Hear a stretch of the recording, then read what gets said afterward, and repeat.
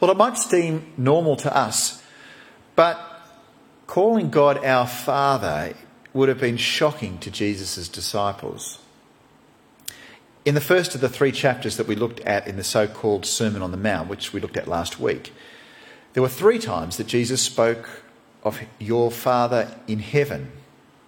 But in today's chapter, chapter 6, we get it 12 times. Our Father, your Father, your Father, your Father. And most famously, it's the bit where Jesus says, when you pray, pray our Father in heaven. I wonder if you ever stop and think about how amazing it is that we might say to the God who created the universe, Father. I think we take it for granted, but this revelation from Jesus to his disciples would have been truly earth-shattering. For throughout the Old Testament, the people of God have been warned against taking the name of the Lord in vain. They were very careful about how they addressed God, how they spoke to him and how they spoke of him, because they didn't accidentally want to do something that would take his name in vain. And so when it came to saying his name, they didn't use his name, Yahweh. Instead, they said Adonai, which means the Lord in English.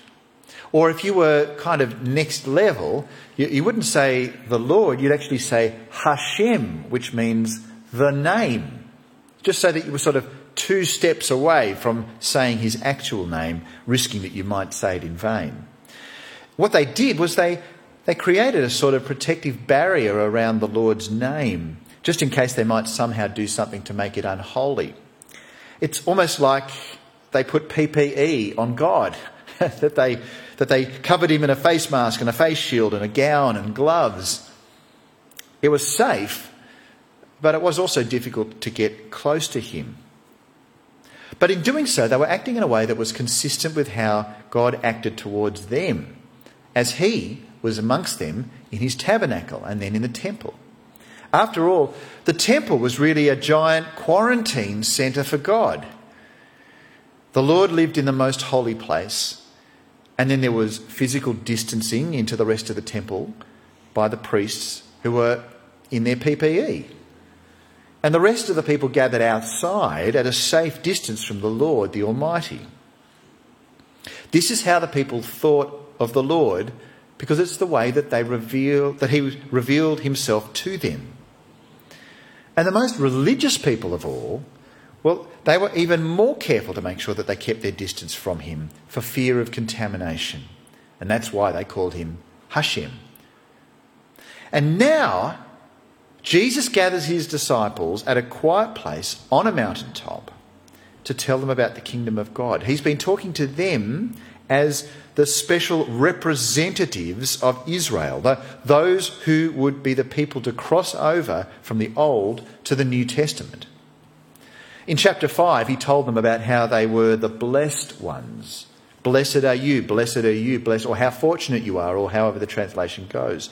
They were saying, you represent the faithful Israelites who longed for the Messiah. And now that the Messiah has come, and he now continues to teach them about life in the new kingdom of God. And now one of the most radical revelations is that those who follow Jesus as the Messiah can now call God our Father. Because it is such an intimate title. Father is such an intimate title. It shows that life in the kingdom of God is a family thing as we come to the Father's house as his children. In fact, we're all called sons, even whether you're a male or a female, which shows that every follower of Jesus had the special inheritance given to a son in the first century, whether you're a male or a female. You're a son, just technically there. But the thing is, it's all about the fact that the kingdom is a family. It's got such a different feel to it, doesn't it? We naturally do that sort of thing when we try and move from a cold, hard organisation to one that's a sort of a warm, soft family. So you might say that your sporting team, it's more of a family. Or we might say that the fire brigade, well, we're kind of like a family. And that will happen especially when there's a moment of crisis, when we come together as a family. All of that is just naturally part of being in God's kingdom, because he calls us sons and we call him Father. And it appears a dozen times in this chapter. But how does that help us with everything else in this part of the Sermon on the Mount? Well, I reckon that when we start to experience with the disciples this shift from the Lord Almighty, the Lord of hosts and so on, when we shift from that to calling him Father, then we see life in the kingdom of God also changes. When we see that the Lord is our Father, it impacts the very way that we have life in his family. Because the Lord is Father, it impacts life in his family. And I think from chapter 6 we see this in 4 specific ways. Firstly, it's seen in our giving. Secondly, it's seen in our praying. Thirdly, it's seen in our fasting. And finally, it's seen in our worrying. And it all starts with the first one, giving. As Jesus says, chapter 6, verse 1, he says, "Watch out, don't do your good deeds publicly to be admired by others, for you will lose the reward from your Father in heaven." Jesus gives a very strong warning to his disciples. He basically tells them that when they do good deeds, they shouldn't do them publicly. In other words, he's saying, don't be a show-off. Don't be the kind of person who does a selfie for social media every time you do something in the community. But why is that? Why doesn't he want us to be a show-off? Well, it's so that we don't think that we're doing our good deeds to be admired by others. If we do our good deeds to impress other people, we're doing the good deeds for the wrong reasons. That's what Jesus is saying. And that's because you will lose the reward from your Father in heaven. That's what it says there in verse 1. You will lose the reward from your Father in heaven. If you do good to try and get people to admire you, you'll miss out on your Father's reward. And this all makes sense because when you see God as Father, you then realise that we're on about his approval, not about the world's approval. We want to make our heavenly Dad happy with us. We want to make him happy with us so that we might experience the reward of deeper relationship. See, that's what I think reward means here. That as people already adopted into his family, receiving every good thing that the family gets, we'll then have a deeper relationship with our Father in heaven. And we can expect this to be the case because really the only thing that really matters is relationships. That's the only thing that really matters. Everything else is just something that comes and goes and eventually will be destroyed. And we'll see more of that in the coming chapter. And here's more about how we shouldn't give. Verse 2 says, "When you give to someone in need, don't do as the hypocrites do, blowing trumpets in the synagogues and streets to call attention to their acts of charity. I tell you the truth, they've received all the reward they will ever get." He's saying, don't make a big fuss of it. Don't make a big noise. Don't blow your own trumpet, literally. Because if you do, your Father in heaven won't be impressed. And all you'll get is the fleeting praise of other humans. But here's the way that kingdom kids, which is all of us as children of the Father, this is the way that we should give, verses 3 and 4. "But when you give to someone in need, don't let your left hand know what your right hand is doing. Give your gifts in private, and your Father who sees everything will reward you." It's a famous verse. It basically says, give gifts to the needy in private. In private. It's a great principle, isn't it? And it's one of the reasons I'm really pleased that I don't know how much you guys give in church. I know when it's all added up at the bottom and I get told a number. I want to treat everybody the same, whether you give lots or little or none at all. It's between you and God. I think that's an important principle. And it's important to remember that the reason we should be private in our giving is so that we won't long for praise from humans. You see those sort of fundraisers. People stand up at the front and say, "I'm going to give $10,000. Everyone goes, "Wow, you're awesome." Now, the reality is they have $10 million in the bank and it's like just loose change. I mean, all of that's not what it's all on about. But I don't think it necessarily means that we should be completely silent about our giving, any more than we should be completely silent with our praying. And that is something we're going to get in the next verse, where it says that we don't pray at all in public. but clearly they did. So we'll get to that in a moment. But the thing I'm trying to draw out here is that if giving to the needy is so important, then we should be relaxed about talking about it more generally and encouraging others to do it. And as long as we protect our motives, it's not about making everyone think, gee, wow, he's a rich person, or he gives lots of money to whatever. As long as we protect our motives, I think there's a place for us to share in the partnership of giving, maybe even discussing with others what a joy it is to give. But whatever we do, it's not about us trying to get praise from other people. It's hard to read this verse and get that meaning. It's the opposite. It's about pleasing our Dad in heaven. Well, that's giving. Secondly, praying. Verse 5. When you pray, don't be like the hypocrites who love to pray publicly on the street corners and in the synagogues where everyone can see them. I tell you the truth, that is all the reward they will ever get. In the same way that we should be praying to please our Heavenly Father, we should be praying to please our Heavenly Father, not to impress others. Pray to please our Heavenly Father, not others. Because if the reason that you pray in your growth group or in church or wherever is just to please others, then you've missed the point. It's a bit like those people who are more concerned with how many likes they get when they ask the question, will you marry me?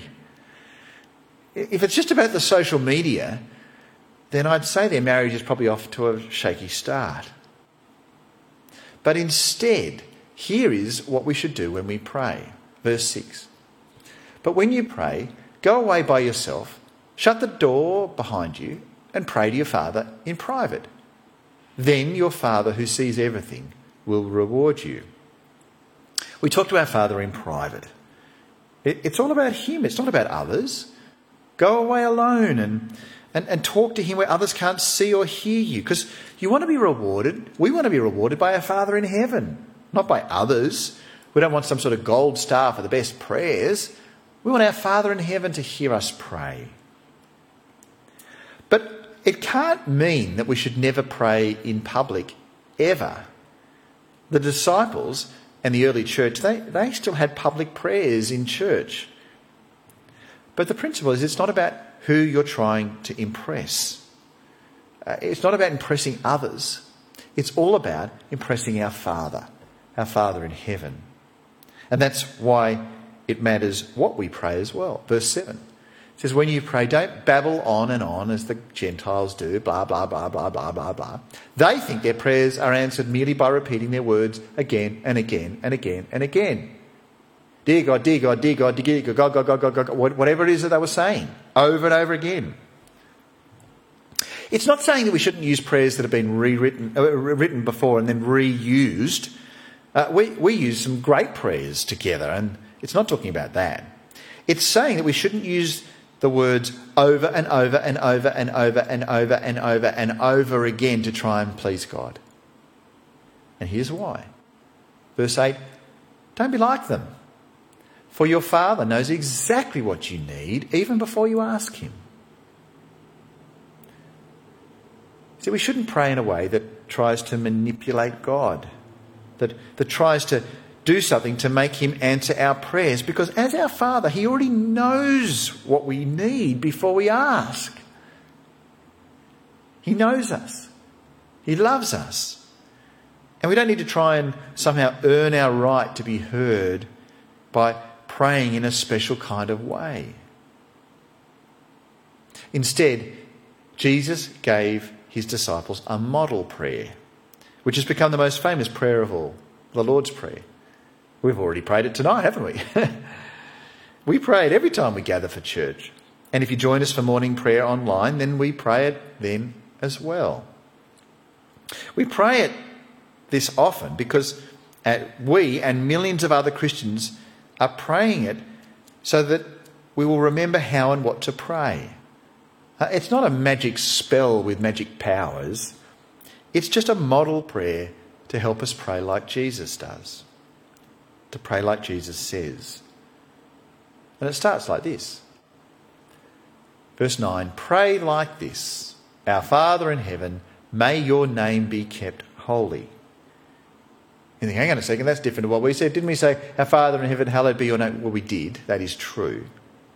Remember, the New Testament is written in a language that's not English. It's written in a special kind of Greek, biblical Greek, common Greek. So the English translation from one Bible version to another will differ slightly, but the message is the same. What's it saying? It's saying, call God our Father in heaven. We've already talked about that. But then it says that we should say, may your name be kept holy, or hallowed, as we have it in our one that we commonly pray. It's a prayer that asks that God would keep being holy, being set apart, being separate from us, so that he might act apart from the sin of the world. He is to be special and set apart, so that he might be God and we might be his people. It's a prayer that ultimately asks God to remain special, to remain special. And then the prayer speaks of the Father's kingdom in heaven. Verse 10 says, may your kingdom come soon. May your will be done on earth as it is in heaven. Remember back in chapter 3 and chapter 4, Jesus said, the kingdom of heaven is near. And now he's saying to his disciples, pray the kingdom would come soon.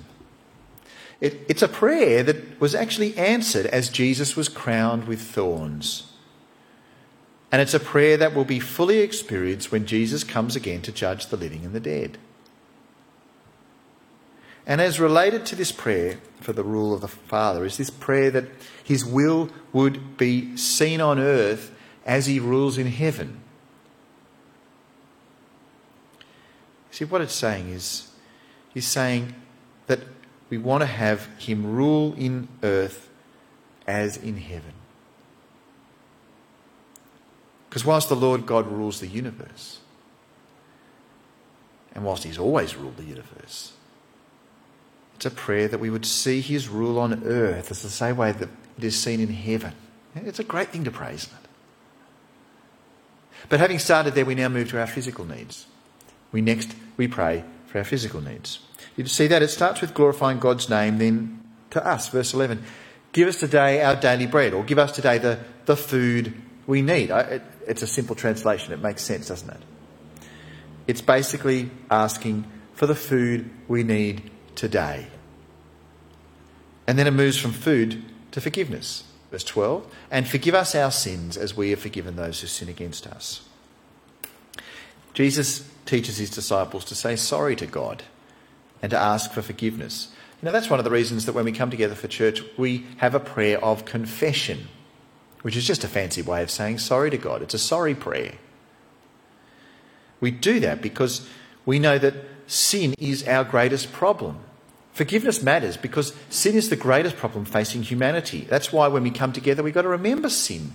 We've got to remember the cost with which our sin was forgiven by the cross of Christ. And we've got to realise that the greatest thing that has happened in the universe is that our sins are forgiven. So why wouldn't we talk about it every time we get together? And we're reminded when we pray the Lord's Prayer that that's exactly what we'll do.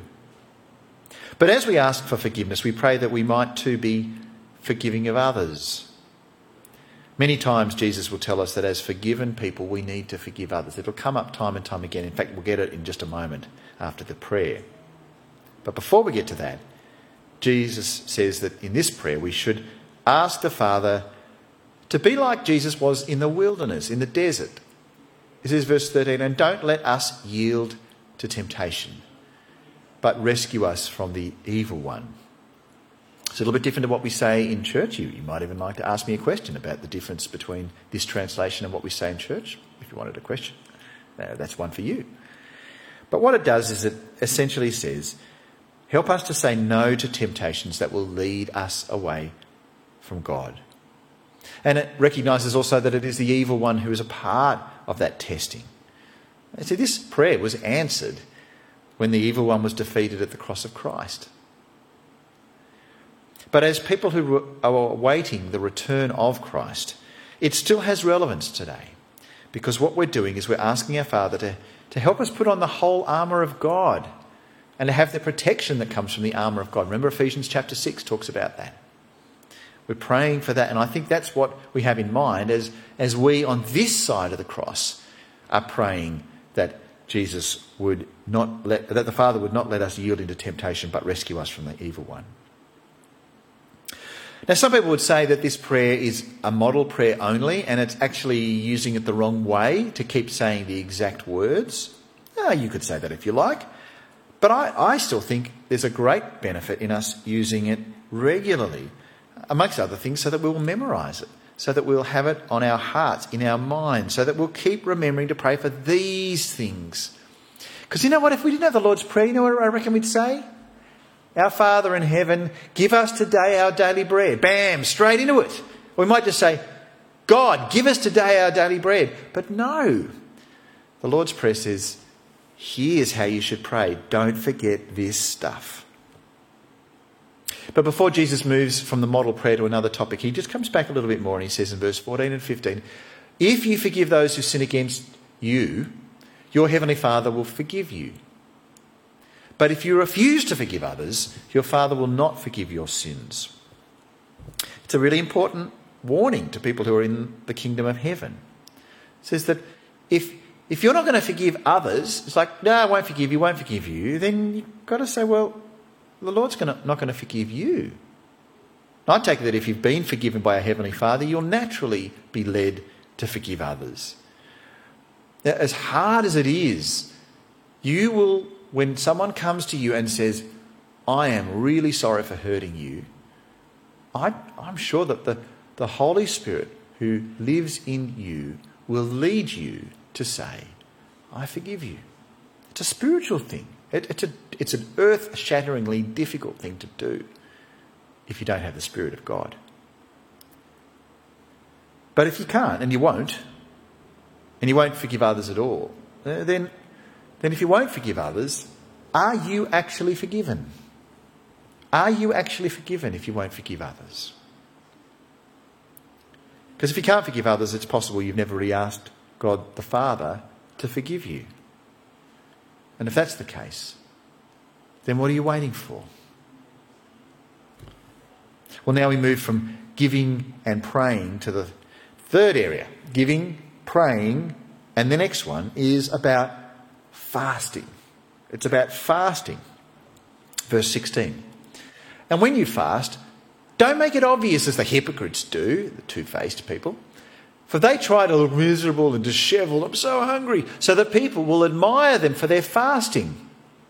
I tell you the truth, Jesus says. That's the only reward that they'll ever get. Sympathy from others saying, oh, you must be so hungry. It's similar to what Jesus said about giving and about praying. He says, don't do these things to try and get human praise. Oh, hey, I give lots of money. You're awesome. Oh, hear my prayers. Hallelujah. Oh, you're awesome. Oh, I'm so hungry for the Lord. I'm so hungry. I haven't eaten anything. Oh, you're awesome. Nah, that's not what you do. Don't do good things to try and get human praise. Instead, verse 17 and 18. Verse 17.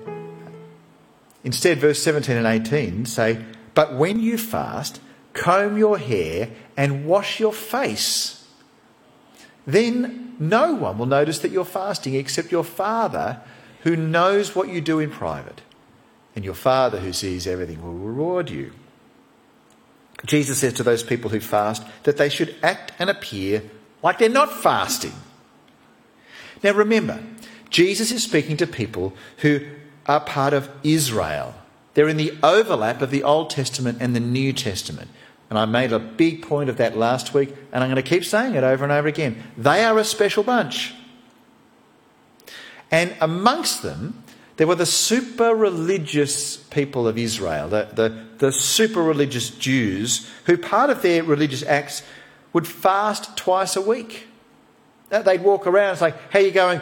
Oh, I'm so hungry. It's like, oh, really? Why don't you eat something? Oh, it's one of those days. I'm not eating because of God. It's like, oh, you're so good. What he's saying is, if you're fasting, don't do it in a way that it gets everyone to clap. But I don't think he's necessarily saying that we as New Testament Christians have to fast as well. Other than when I'm getting my cholesterol test, I don't normally fast. But some Christians do, and that's fine. We read that Paul and Barnabas prayed and fasted, both in Acts 13 and in Acts 14. But as far as I can tell, that's the only reference outside of the Gospels to fasting. Interesting, isn't it?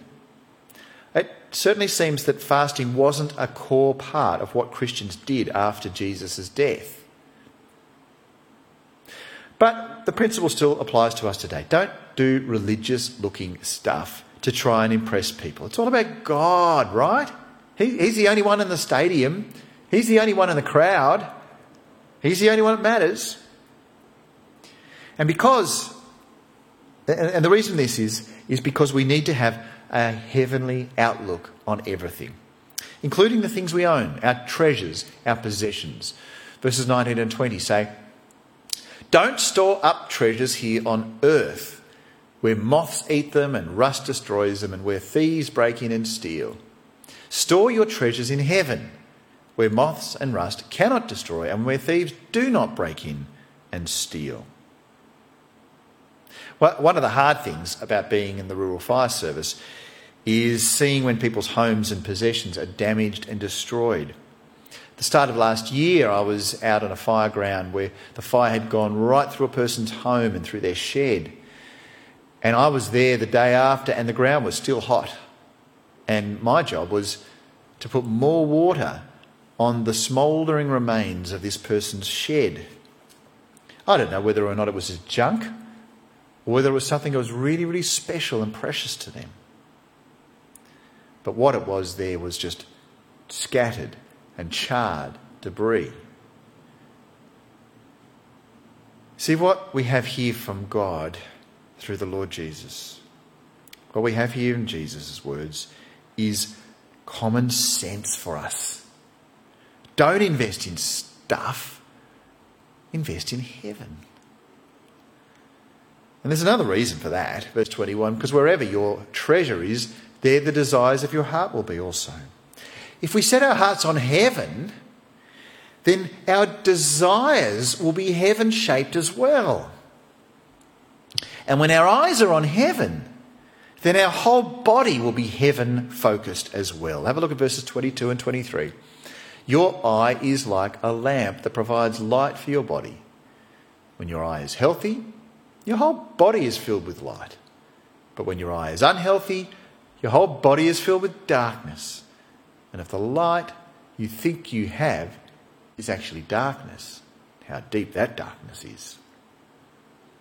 See, where we see things in the light of the kingdom of heaven, we'll see the world very differently. We'll rejoice in things that see the kingdom of heaven grow. And we will mourn with things that do not keep holy the name of our Father. You ever had that experience where you've been watching a movie and the main character starts falling in love with a person that they're not married to? And then over time, their marriage breaks down and they leave their wife. And then they follow their heart to be joined together in an affair with the person that they really, really love. And the happy music is there and you're thinking, oh, how lovely it is that they're all together. And then you stop and you realise, I'm cheering on adultery here. And something has happened that the ways of the world have popped up and have messed with our minds. What this verse is saying is that we need to keep healthy eyes that look to heaven and not earth. We should be people in the context of that movie thinking, oh, it's really sad that this person has broken their promise to that marriage. And yes, it's hard. And yes, they've had a fight. And yes, someone else looks really pretty when you don't know them very well. But this is a really horrible story. That's what happens when we have healthy eyes that look to heaven, not to earth. And this, of course, includes how we spend our money, how we think about money. Verse 24 says, no one can serve two masters. For you'll hate one and love the other. You'll be devoted to one and despise the other. You cannot serve God and be enslaved to money. Oh, I tell you what, money promises so much. It promises power.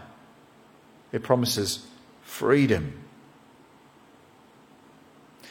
But if you follow money, in the end it will be a horrible tyrant.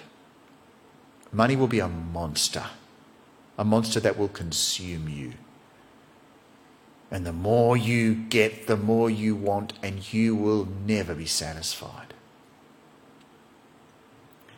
If you're devoted to God, you can't be devoted to money. You can't love both. And what's more, if you do love money, if you do love possessions, the Bible tells us that we'll be anxious. It's funny, isn't it? You think the more money you've got, the less anxious you'll be? Well, here's the final area out of these four where we see the difference it makes to have God as our Heavenly Father. Giving, praying, fasting, and now worrying. Verse 25. That is why I tell you not to worry about everyday life, whether you have enough food and drink or enough clothes to wear. Isn't life more than food, and your body more than clothing? And here comes the secret to stress-free living. He says, verse 26, look at the birds. They don't plant or harvest or store food in barns, for your Heavenly Father feeds them. And aren't you far more valuable to Him than they are? Can all your worries add a single moment to your life? Makes sense, doesn't it? The Lord loves the birds. He cares for the birds. But if He cares for the birds, He'll care for people more. He cares for people more because He loves us more. And so the bottom line is, don't worry. Don't worry, because it doesn't change a thing. And then verse 28. And why worry about your clothing, Jesus says. Look at the lilies of the field and how they grow. They don't work or make their clothing or drive to the shops to go and buy the latest bit of clothing. And yet Solomon in all his glory was not dressed as beautifully as they are. And if God cares so wonderfully for wildflowers that are here today and thrown into the fire tomorrow, He'll certainly care for you. Why do you have so little faith? Clearly God cares for people more than plants, but look how awesome the plants look, how beautiful they are. And so He's saying, don't worry. It doesn't do a thing. Verse 31, so don't worry about these things, saying, what will we eat? What will we drink? What will we wear? That's what Jesus told His disciples as He gathered them there on the hilltop. And what He said to them then applies also to us today. Don't worry about these things. They're not the things that believers in Jesus should be focused on. Verse 32. He says, these things dominate the thoughts of unbelievers. But your Heavenly Father already knows all your needs. Why shouldn't we worry? Because that's what unbelievers do. You're not an unbeliever, are you? If you are, I'm so pleased you're here. Because today you can see what it means to be a believer in Jesus. Because you believe in Jesus as King, and you come to God as your Father, and the promise is here you don't have to worry. And if you're already a follower of Jesus and you're worried out of your brain, then like, what are you doing? Don't do it. Why shouldn't we worry? It's because what unbelievers do. The difference is that we have God as our Father. If you're a believer, we have a Heavenly Father, and He knows our needs and loves us. And he loves us as a father loves a child. That makes all the difference. One of the great things about morning prayer on Zoom each morning is we have a bit of a chat before and after. We don't go for the full 30 minutes. It's more like about 20 minutes or so. But we chat a bit before and chat a bit afterwards. So pop in for a cuppa. Come on in, say hello. But one morning the other day, Graham Errington, who's often there with us, he made an interesting comment about Islam, where he said that Islam doesn't believe that God is love. Interesting, isn't it? Only Christians think that. All Muslims can do is submit to God, hoping that God will be kind to them or will, whether he cares for them or not, but they're just told to submit. That's what Islam means. But that's the difference with being able to call God Father.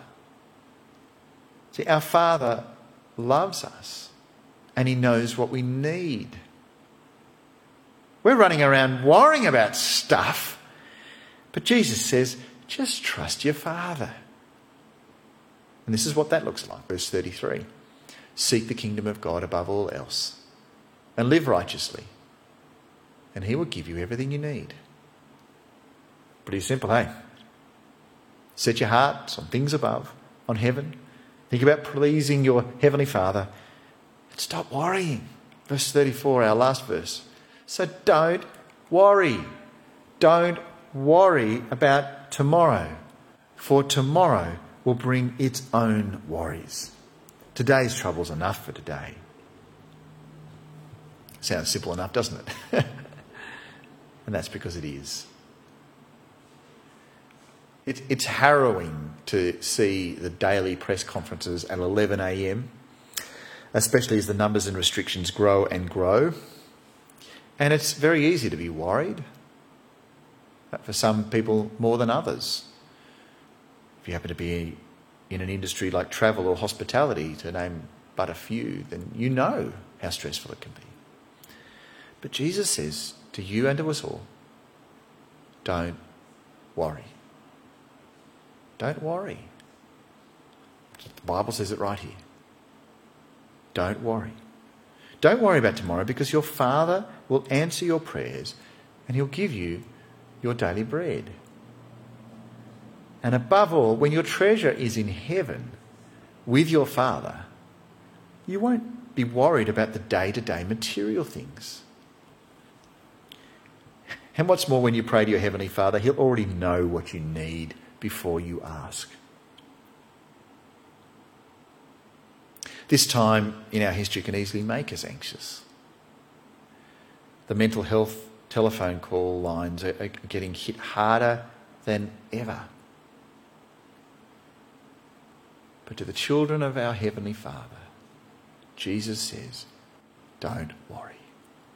Jesus tells us, don't worry. And because God truly is our Father, we can fully trust his word, can't we? Let me pray.